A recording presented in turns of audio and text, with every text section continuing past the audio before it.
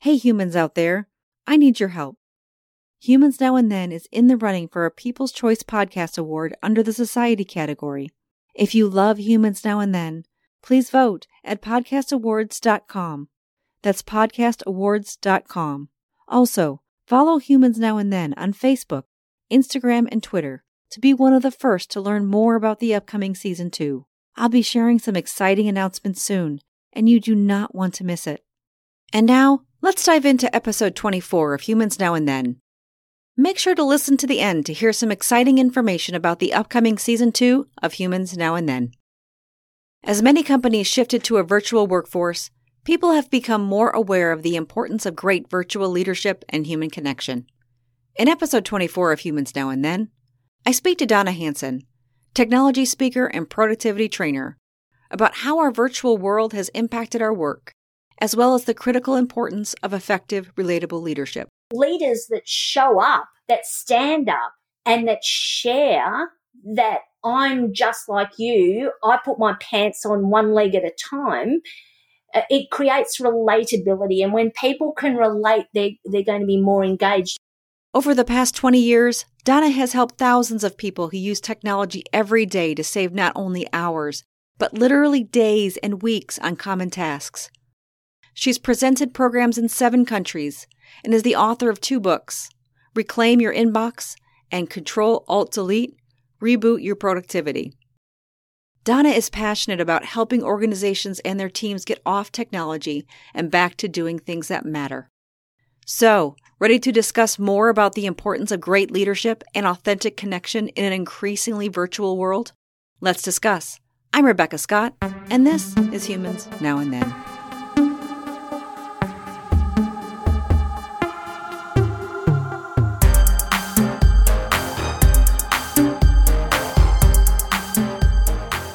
Donna Hanson, thank you for joining me. Oh, thank you for having me, Rebecca. It's lovely to be here. Yeah, I'm so glad to have you on. And just let listeners in on a little secret. Donna and I had a fantastic conversation a few weeks ago. I feel like so much has happened since then, but I'm really just glad to reconnect today. Thank you. I felt like we could talk the leg off a chair. Is that a saying that's familiar? You know what? I don't know that one, but I'm going to definitely put that in the episode notes because I love to learn new phrases from different areas of the world.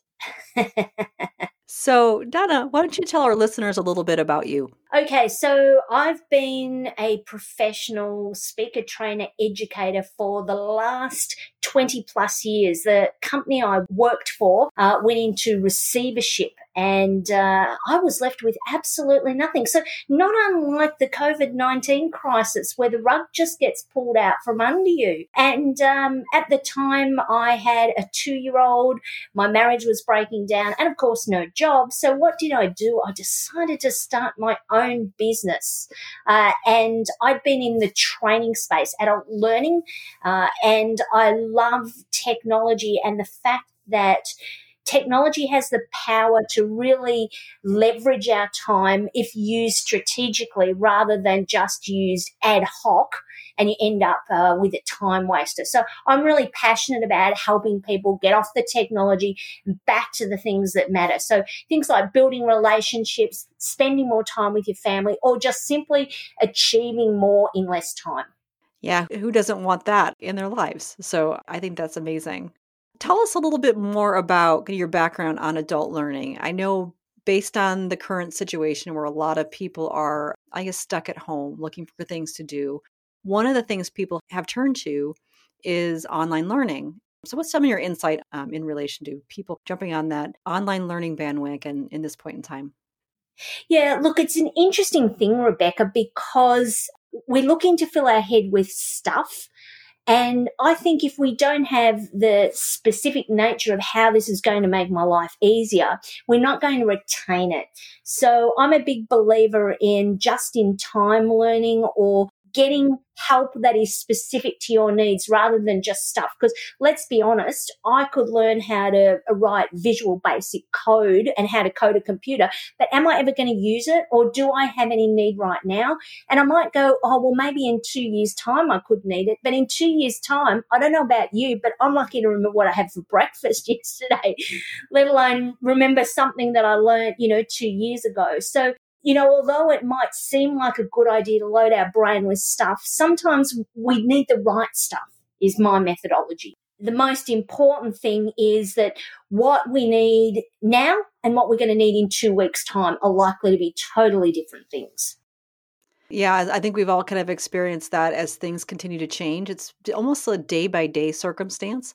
And maybe we needed to kind of go through that journey to kind of feel how this is going to go and really accept the unknown as we kind of look forward into, tomorrow, next month, next week, and thinking about how our lives will be disrupted over the next, year or two, or who knows how long.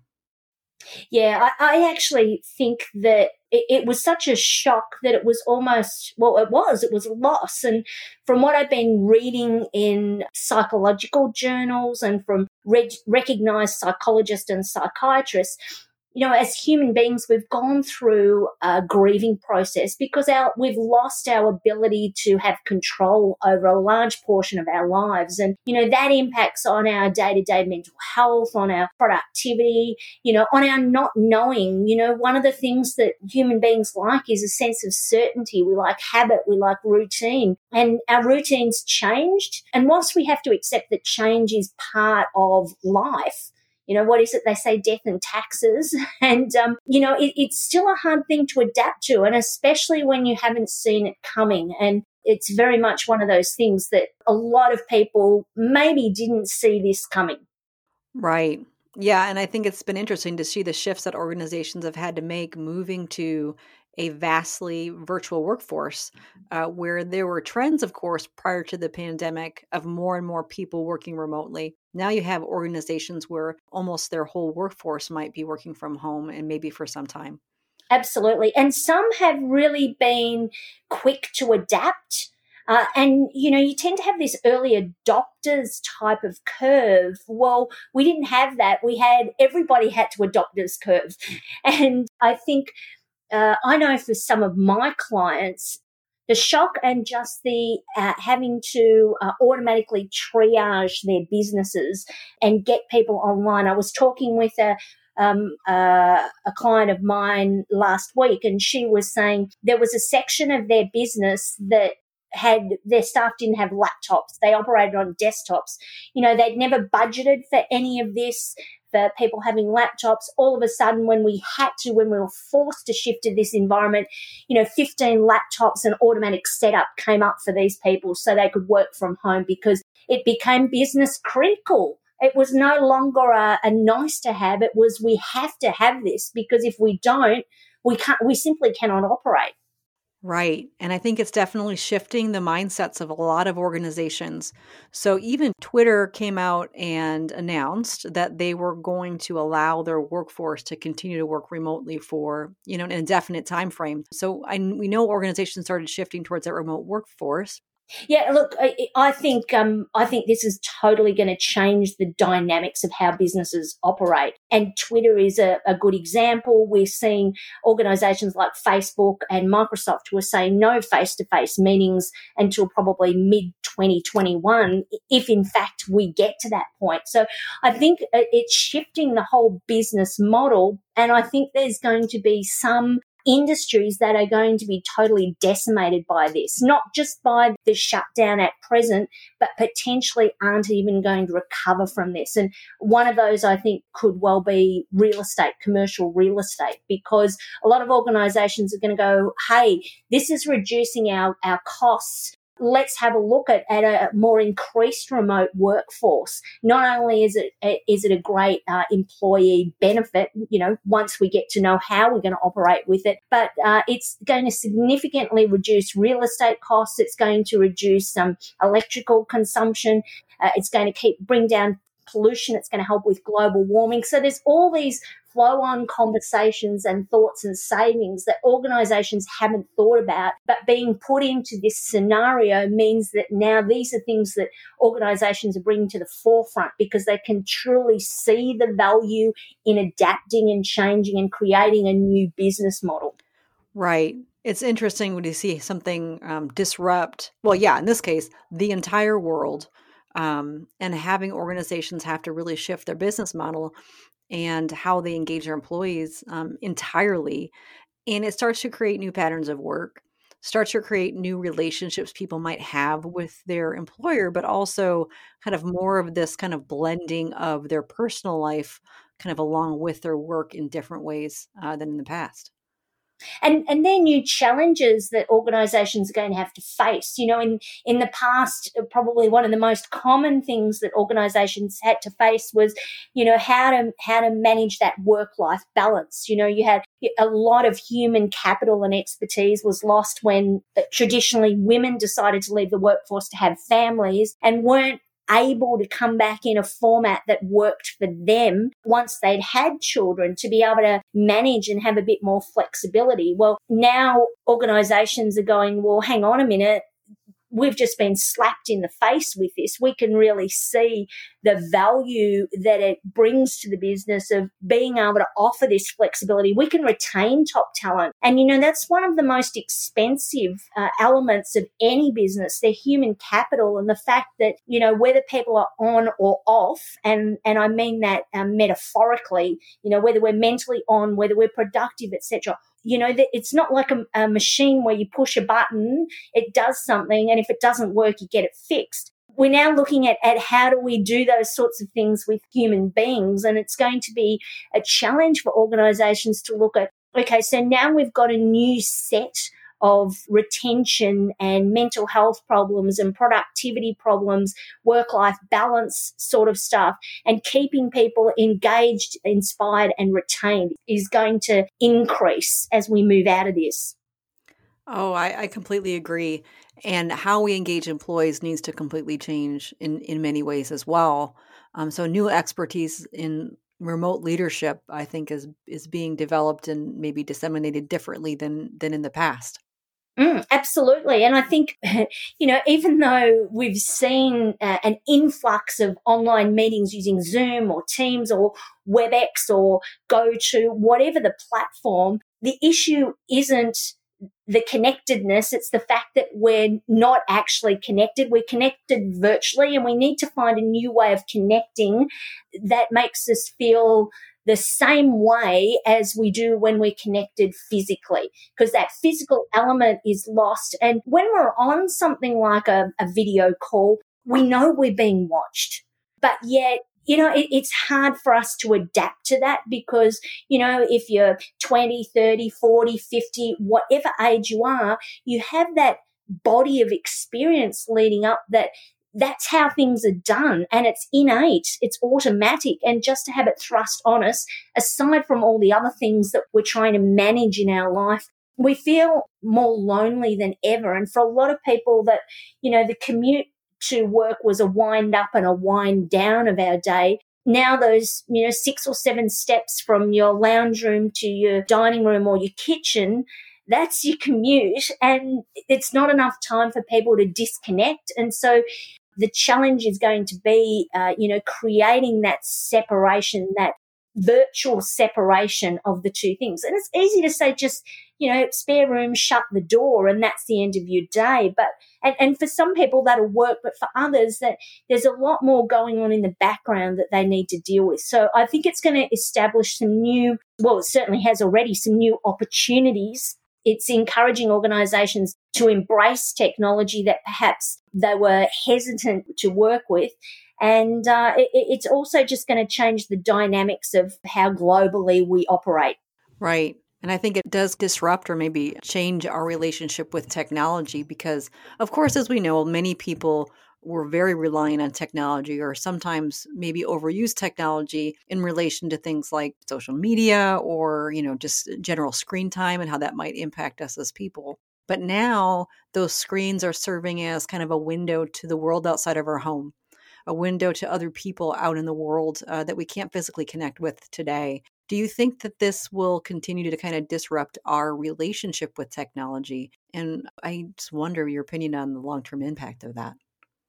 Yeah, look, I think it has the ability to engage, but it also has the ability to distinctly disengage. And we see that. We saw that before all of this happened. So I don't know about you, Rebecca, but sometimes I'd go out with friends and I'd have friends who would have their phone on the table as we're eating dinner. You know, they'd be constantly back and forth texting their kids who are like teenagers going, oh, I've got to keep an eye on them, got to make sure they're okay, they might need me, and not being totally present. Whereas now we're relying on technology so much for those communication pieces. If we're not careful, we can get sucked right back in and just become so attached to the technology, it becomes like a lifeline to the outside world. And, you know, really we need to make sure that we switch off and time for, you know, disconnection and being truly present with things. So I don't know if you've read any of the books by Cal Newport, who's a professor of computer sciences at Georgetown University in Washington, D.C. He has some really good insights on disconnecting from technology and doing deep work, and goes back into history and explores some of the most amazing, innovative people and how they actually stepped away from the busyness, which at that time might have been academia or being around their clients or customers, and actually took detailed, specific time out, scheduled time out to focus on deep work. So he has a couple of books that I've read. I'm partway through Deep Work at the moment, but he has another one called Digital Minimalism, and it's all around the concept of how technology is actually a little like the equivalent of a slot machine. It's designed to suck us in and get our eyeballs onto stuff. And right now, we've got no choice because that's how we're going to get business continuity. But we need to be mindful that we need to balance this as we start to come out. Yeah, absolutely. Just kind of thinking forward about, maybe the strategic angle. Organizations having to think differently about their strategy, potentially disrupt the strategy they may have developed and think forward. And you think about that from the angle that your perspective in relation to technology and, let's say, the well-being and effectiveness of people in an organization. What are some of the pitfalls you feel organizations might kind of fall into in this point in time? And what might be good solutions for them to look to make sure they're thinking forward and getting through this time? I think one of the key things is asking people what would be beneficial to them. One of the things I think tends to happen in organizations is somebody decides this is what we're going to do and thrusts it on the business, and then the business goes, hang on a minute, this isn't what we want.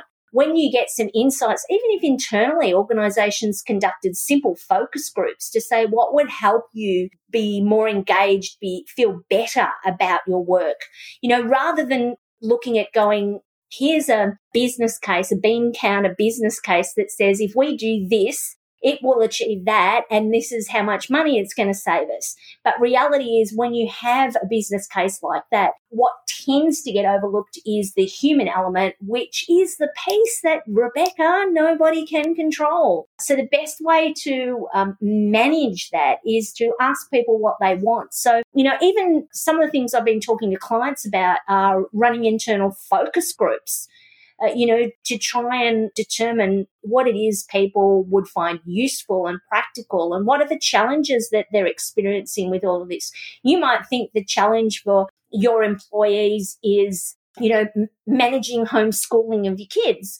But if it ends up you do a focus group and you find out only 5% of your staff have an issue with that, but, 95% have an issue with something else, wouldn't it be better to know that before you invest the money? And other organizations as well are looking at generic things. So who can I go to and buy something off the shelf that will, and I'm using the air quotes here, that will fix my problem? Generic doesn't work. People don't like generic. You don't mind generic if you're buying something cheap like flour to cook with, but specific has the ability to be able to really leverage your team coming out of this time. So things like focus groups, working out what it is you've got, or even creating things like internal masterminds where people get together and they talk about the challenges that they're experiencing. In my case, it might be with Excel or with email management, etc., and then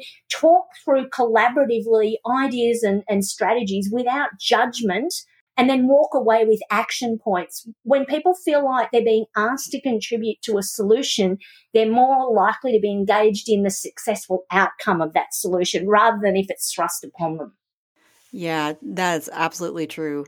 And I think this is an interesting time to think differently about how do you engage your people, because it really is an engagement question. Of course, businesses have a multitude of new problems they may be facing right now, and bringing your employees in to be a part of that solution, to bring their ideas and feel like they're contributing to something that helps move the company forward, and in some cases, maybe even save the company from falling apart. That's meaningful to a lot of people. And imagine that would be a great way to get people not only motivated and engaged, but also to help them be more productive in their work. Absolutely. And I think communication's the key. If you look at what's happened with this crisis globally, some leaders, some country leaders have handled it really well, others not so well. One of the people who's getting a lot of global attention that has handled it really well is Jacinda Ardern, who is the Prime Minister of New Zealand. She's getting a lot of kudos for how she's handling it and her communication style. I think in a time of unrest and unsettling, people want reassurance. And you want reassurance from your leaders. And I think organisations, you cannot underestimate how much it will mean to your team for them to get authentic insights from the top. So I'm not suggesting that the CEO or the president of the company needs to sit down and write a 40-page document just updating all the staff on things, but, you know, something authentic like a 2-minute piece to camera on their smartphone just saying, hey, look, you know, we're all going through this together. We're all experiencing these things. Just want to let you know these are the things we're doing. And the more regularly that someone can do those sorts of things, the more comfort your team will get from it. And as a result, they'll start to feel a little more engaged. Yeah, there's definitely something very powerful with leaders that are able to build a human connection with their people simply by showing their vulnerability, being honest about the struggles they may be facing in this very difficult time, but also giving people some level of comfort that it's okay if they're struggling. It's okay if you're going through hard times at home or in life because of what's happening around you. But seeing that demonstrated by leadership is so powerful. And I think the mistake that organizations sometimes make during times of crisis is, you know, kind of hiding the fact that leaders or the company is struggling, which I think is a mistake. Absolutely. People are looking for optimism. They're looking for certainty that we are going to come out of this and we're going to come out of it a better organization. You know, what are the things that the board is thinking about? You know, it's really highlighted the fact that our infrastructure wasn't as good as it could be, and we're working on that. It highlights the fact that maybe we don't have enough resources in X area and this is what we're going to do about it. But leaders that show up, that stand up and that share that I'm just like you, I put my pants on one leg at a time, it creates relatability. And when people can relate, they're going to be more engaged. And I think the US company Zappos, has made a magnificent business model about the personal emotional connection, regardless of what level of leadership or role people are in. And it's time to sort of throw away those tiered management structures and remember that as human beings, we can't do in larger organisations our work without the support of each other. So a president cannot get their salary, cannot drive a business on their own. They need the team around them. So I think it's an opportunity for them to step into that less hierarchical space. It's not about being consultative and asking someone on the shop floor about strategy, but what it is just being seen to be understanding of all elements of the business rather than being viewed as being someone in an ivory tower. Yes. And how much value, then an employee feels valued and seen. So much power behind that. Yeah, one of the things that we saw in this crisis as well was the uptake of Zoom, the video platform, and they had some issues with security. And one of the things that just was amazing leadership was their CEO, and he just, rather than hiding behind PR rhetoric, he put his hand up and said, yep, you're right. We've had like an increase in subscribers of like thousands of %, and we've let them down. And here's what we're doing about it. And he did regular town hall type webinars where he just kept users who were concerned up to date. Now, it's easy to point the finger at people who are not showing up. They're just shutting up, putting their head in the sand and hoping, with time things will go away. But those organizations and businesses where their leaders start showing up and showing that they are human and they are fallible and things do happen and that we all make mistakes and we're doing something about it, creates a connectability. But it also means that, as an organization, you want your team making mistakes. Because if they make mistakes and they share the mistakes, we learn from them. But if they make the mistakes and hide them under the carpet, they come out in a way that isn't always good for business. Oh, definitely. And that's basically the hallmark of a fear-based organization, where people are afraid that they make a mistake and it'll impact them negatively, which of course can create a toxic workplace at its worst.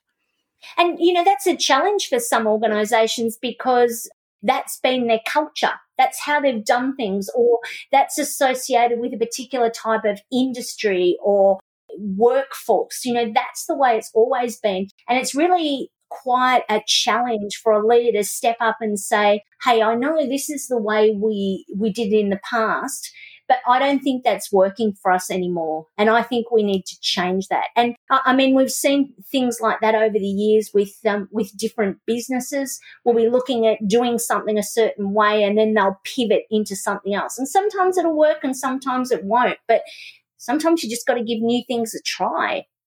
Right. That's the way you kind of stumble upon new innovation. Absolutely. Yeah, you got to take some level of risk. But I think it also gives people some level of freedom to bring themselves to work and really demonstrate their strengths differently and share their perspectives and be okay with healthy conflict so that people can work together to achieve amazing things.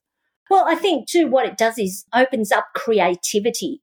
And you want creativity because from creativity comes opportunity. And not just opportunity to generate more revenue, but opportunity to be part of something bigger than ourselves, something that's going to serve, our community, our country, our world in some way. And unless we do that, we're just going to keep doing the same thing the same way, expecting different results. And wasn't it Einstein who is credited with that quote? Yes. Yeah. Yes, it was. Yep, that's right. I've done a lot of work in high-functioning teams, and really you're talking through the recipe of a high-functioning team.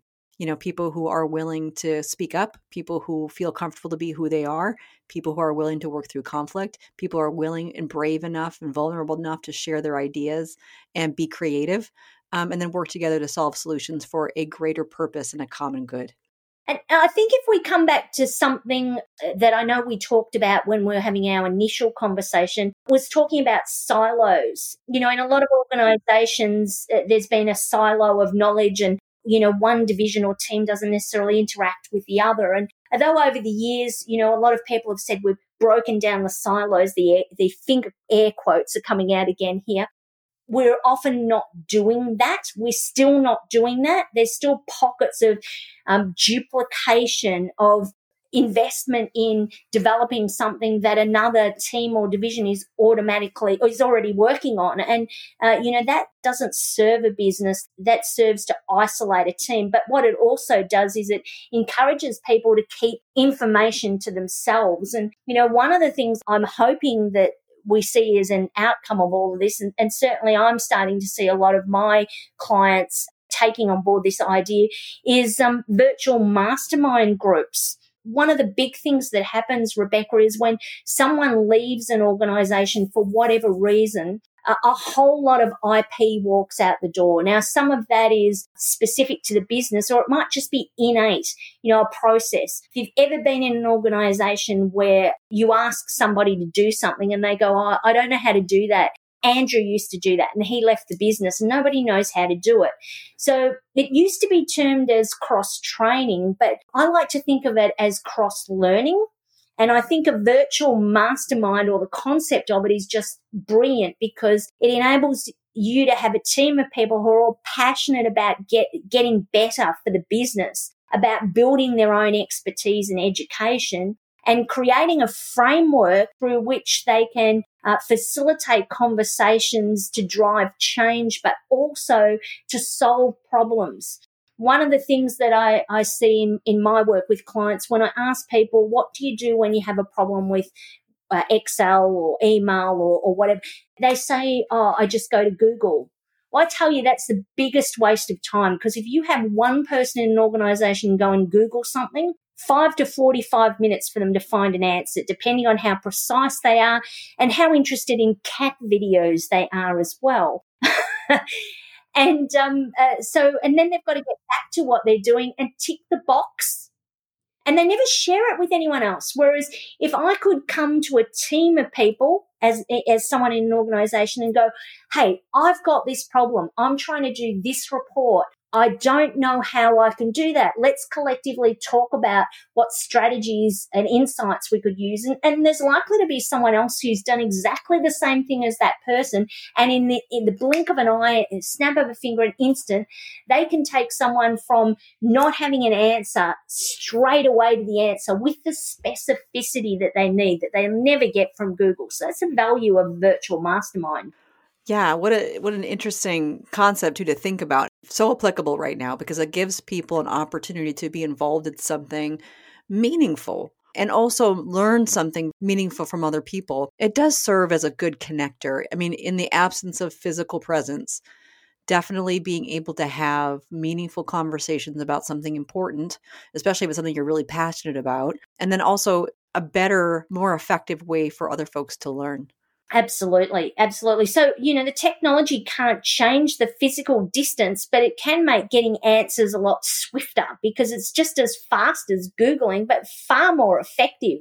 If you had a regular mastermind meeting that was virtually held once a week, and everybody had a framework set up and they knew what the expectations were coming in, and they knew what they were supposed to do in between to maximize the value, it's great for business. But the key here is it needs to be facilitated and not driven. And that's pretty hard to do when you're inside an organization. You tend to find somebody wants to drive it, and as a result, you don't get the engagement, the take-up, and the value that you get from having an external facilitator manage that for you. That's so true. I think facilitation is an art that is underappreciated. Absolutely. I also think that when an organization pays for someone externally, it's a demonstration to the business of the importance and the value they place on it.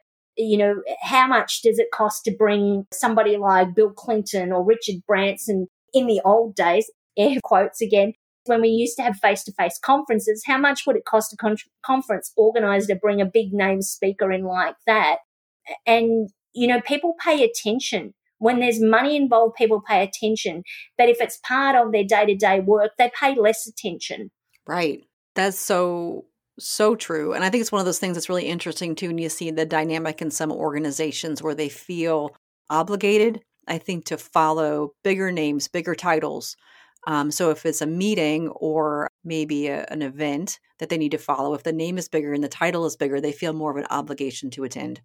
I'm wondering if people could start to think differently and maybe shift that mindset towards the expertise that their peers might have. How do people learn from one another differently? Yeah, I think each has their purpose. Celebrity is great for making sure people attend, or when you're trying to get people to come to a live event and they're paying individually. The novelty factor. But the thing that keeps people in an organization and keeps people coming back to something regularly is the engagement factor. So you can't just go, oh, so-and-so tells good jokes and they're really good. They're an extrovert. They're good at managing meetings. They're good at running meetings. They can keep everything going. No, that's not the person you're looking for. The right fit person is somebody who understands your organization. And like the conversation we had, I'm sure, Rebecca, like anybody listening today, you've met people where you have a conversation and you walk away and you go, that's an hour of my life I'm never going to get back. And, then there's other conversations where you go, I'm really drawn into that person. I don't know what it is, but I find them engaging. I find what they're saying to really resonate for me. And that's what you're looking for. And you can't get that from a one sheet. You need that personal emotional connection, which, coming back to Zappos again, is something that they do so well. Their customers call in and they're connected with somebody who becomes like me, like them. That's what we want. We want to feel connected. And at the moment, we can't be physically connected, but we can feel connected when we think people that we're talking to are just like us, or I could be just like that. It's aspirational enough to be realistic and not too aspirational to be totally out of the realm of possibility.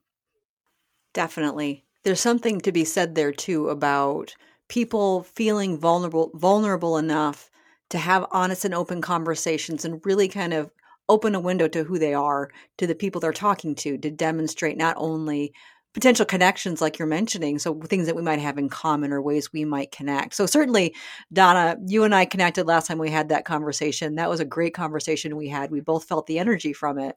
But that connection came through not only some of the shared values that we have and some of the shared experiences that we have, but also just because we're able to talk to one another, not necessarily hold back, and really just have an honest and open conversation, being exactly who we are. So that allows us to demonstrate and maybe even gain some trust.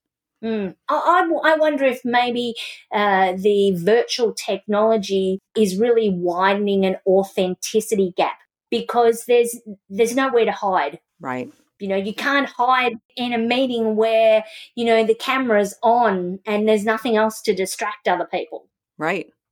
And, you might have kids running in the background, or your dog might come up, or your cat might jump on your laptop. There it is. I mean, even with the virtual backgrounds they have now in Zoom, I mean, those things have happened in those virtual meetings that we're having today more and more. And I think in the past, what's really interesting is that less and less of that life showing up in those types of meetings was tolerated previously. And I feel like it's more tolerated today. Now it's like a circuit breaker. Like, I think one of the classic ones that went around was, I think it was a British politician, and he's sitting in his desk and a little kid wanders in, and then the wife comes in and she's down low trying to pull the child out. And I mean, it's a human side. And I know I saw one of a weather person in the US, and it was feeding time for his dog, and his dog's come up in front of the camera, and it's just, and he's going, I can't see anything. And people love it. It's like it's like a real life version of the, TV's funniest bloopers sort of show. Yeah, but it's also highly relatable. Absolutely. It's real. It's authentic. So through all of this, we're seeing another level of authenticity revealed, and we're also seeing another level accepted. Right. So important. And we were talking before a little bit about leadership. So you had mentioned the CEO of Zoom coming out and taking accountability for, the security flaws that Zoom encountered, talked through a plan to get them going, and said, hey, I'm accountable for this. I'm going to drive this forward. I'm going to make this right. I think that level of accountability is a great demonstration of leadership, and wondering if more and more we talk about authenticity and kind of showing more of who we are, and not even just about who we are as people, but things that are happening around us during this point in time. I wonder if that kind of value and demonstration of authenticity becomes more and more valuable moving forward. Agreed. It's easy to switch your personality on and off when you have a commute. It's like a metaphorical coat of armor that you put on. You dress up in your business suit, your attire, you drive or you commute on a bus, a train, whatever, to your traditional place of work. And the minute you walk in the door, it's a bit like a performer. You are a performer. You're switching on, you're being your work persona. But the challenge for us in this time is we haven't had enough time to adapt to these different roles, and changing the metaphorical caps of the roles we play in life. So we all play different roles in life, the role of the parent, the role of the daughter, the role of the mother, the role of the partner, the role of the friend, the role of the trusted advisor. We move through all of these roles quite seamlessly when we move physically with it.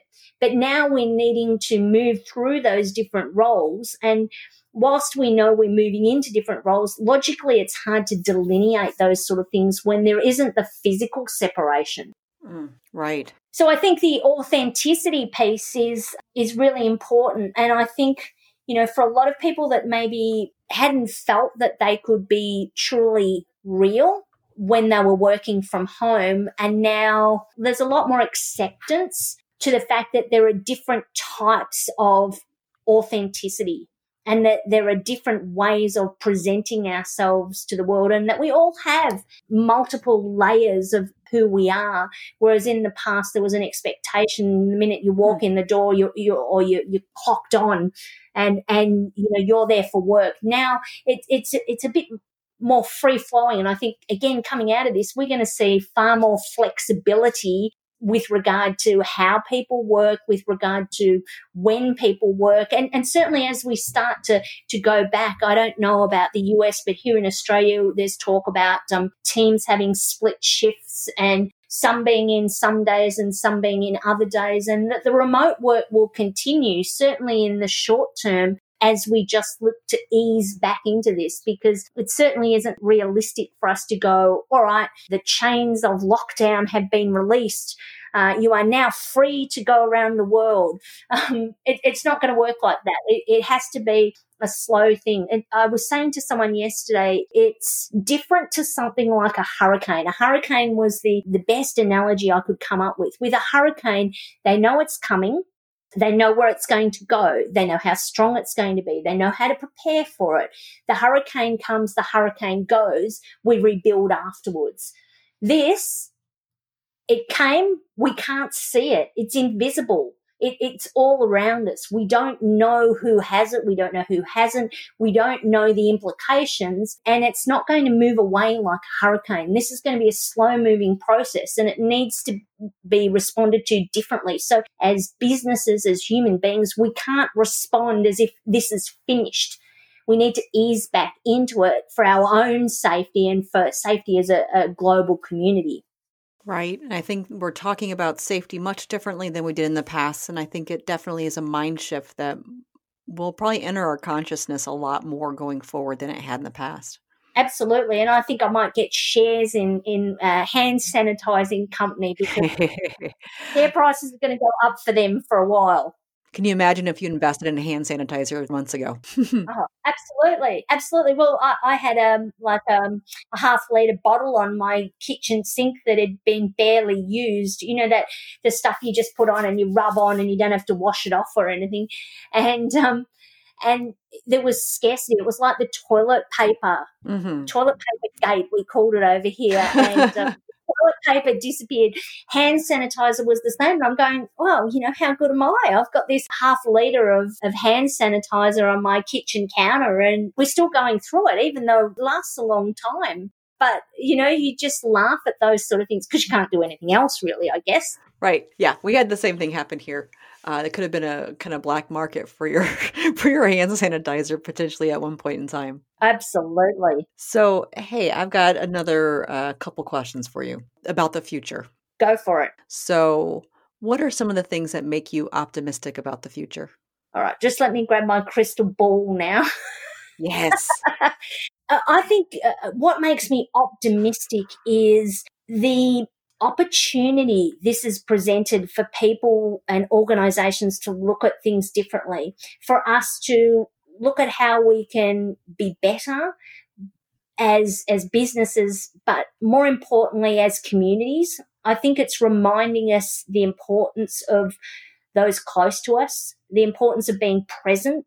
And I think if that's, I'm loath to use the word gift, but if that's something positive that comes out of this experience, I'd like to think that we're going to be more present and more connected to those close to us.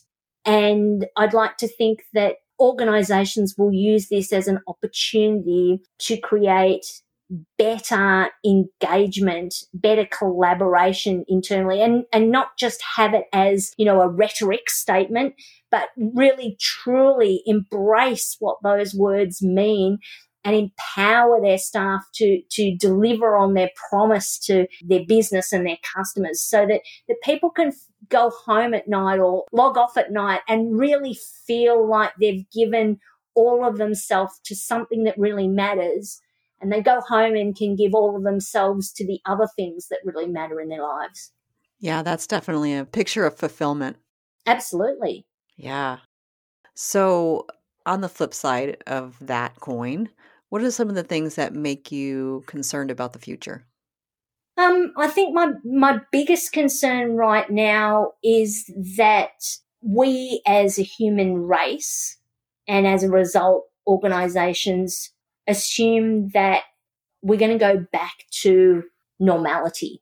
This is a rug pulling from underneath us, and it's an opportunity for us to totally change the dynamic in a similar way to, changes as we went through the horse and cart to a motor vehicle.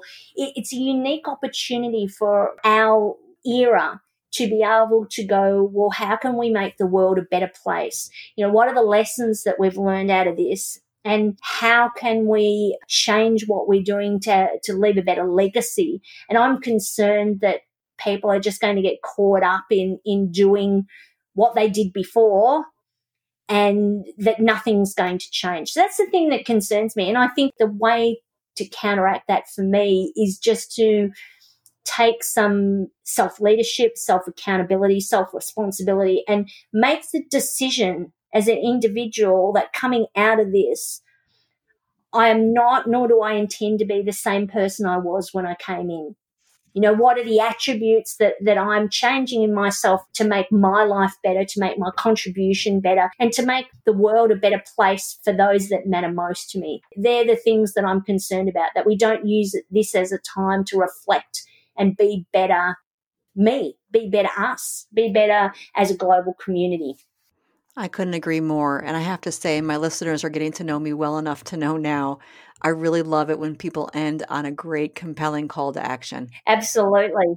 So, Donna Hanson, this has been an amazing conversation, and thank you so much for joining me. Thank you for having me, Rebecca.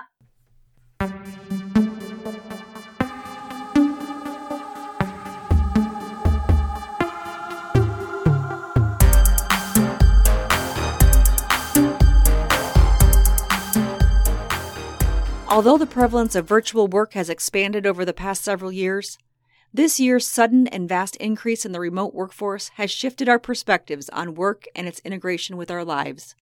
Whether it be discussions about effective remote leadership or the virtual windows that give us a view into the lives of others, we are becoming more aware of the impacts that the pandemic has had on our work and how these changes may persist well beyond the pandemic. As Donna points out, this is our opportunity to learn from this time and do better as individuals and as a global community.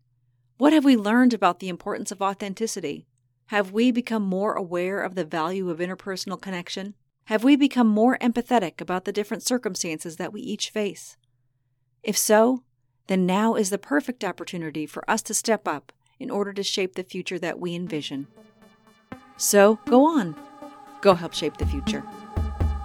To learn more about Donna Hanson, check out her website at donnahanson.com.au. That's donnahanson.com.au. Well, that's a wrap on Season 1 of Humans Now and Then. Thanks to all of you for listening, cheering me on, providing your feedback, and supporting my mission to inspire others to shape a better future. But the journey is far from over. Season 2 starts on Thursday, August 6th, and just wait until you see who will be joining me. From business leaders to entrepreneurs, from authors to icons, Season 2 will be packed with groundbreaking dialogue that will help you shape a better future.